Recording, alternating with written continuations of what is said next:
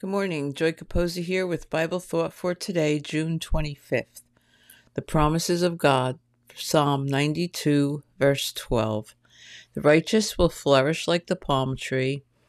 He shall grow like a cedar in Lebanon.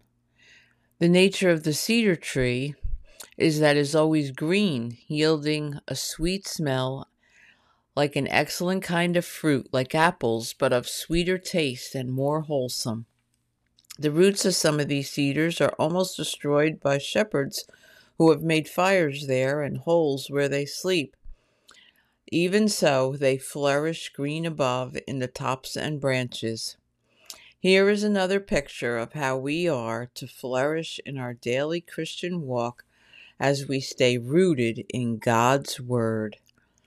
Have a wonderful day and spread the word.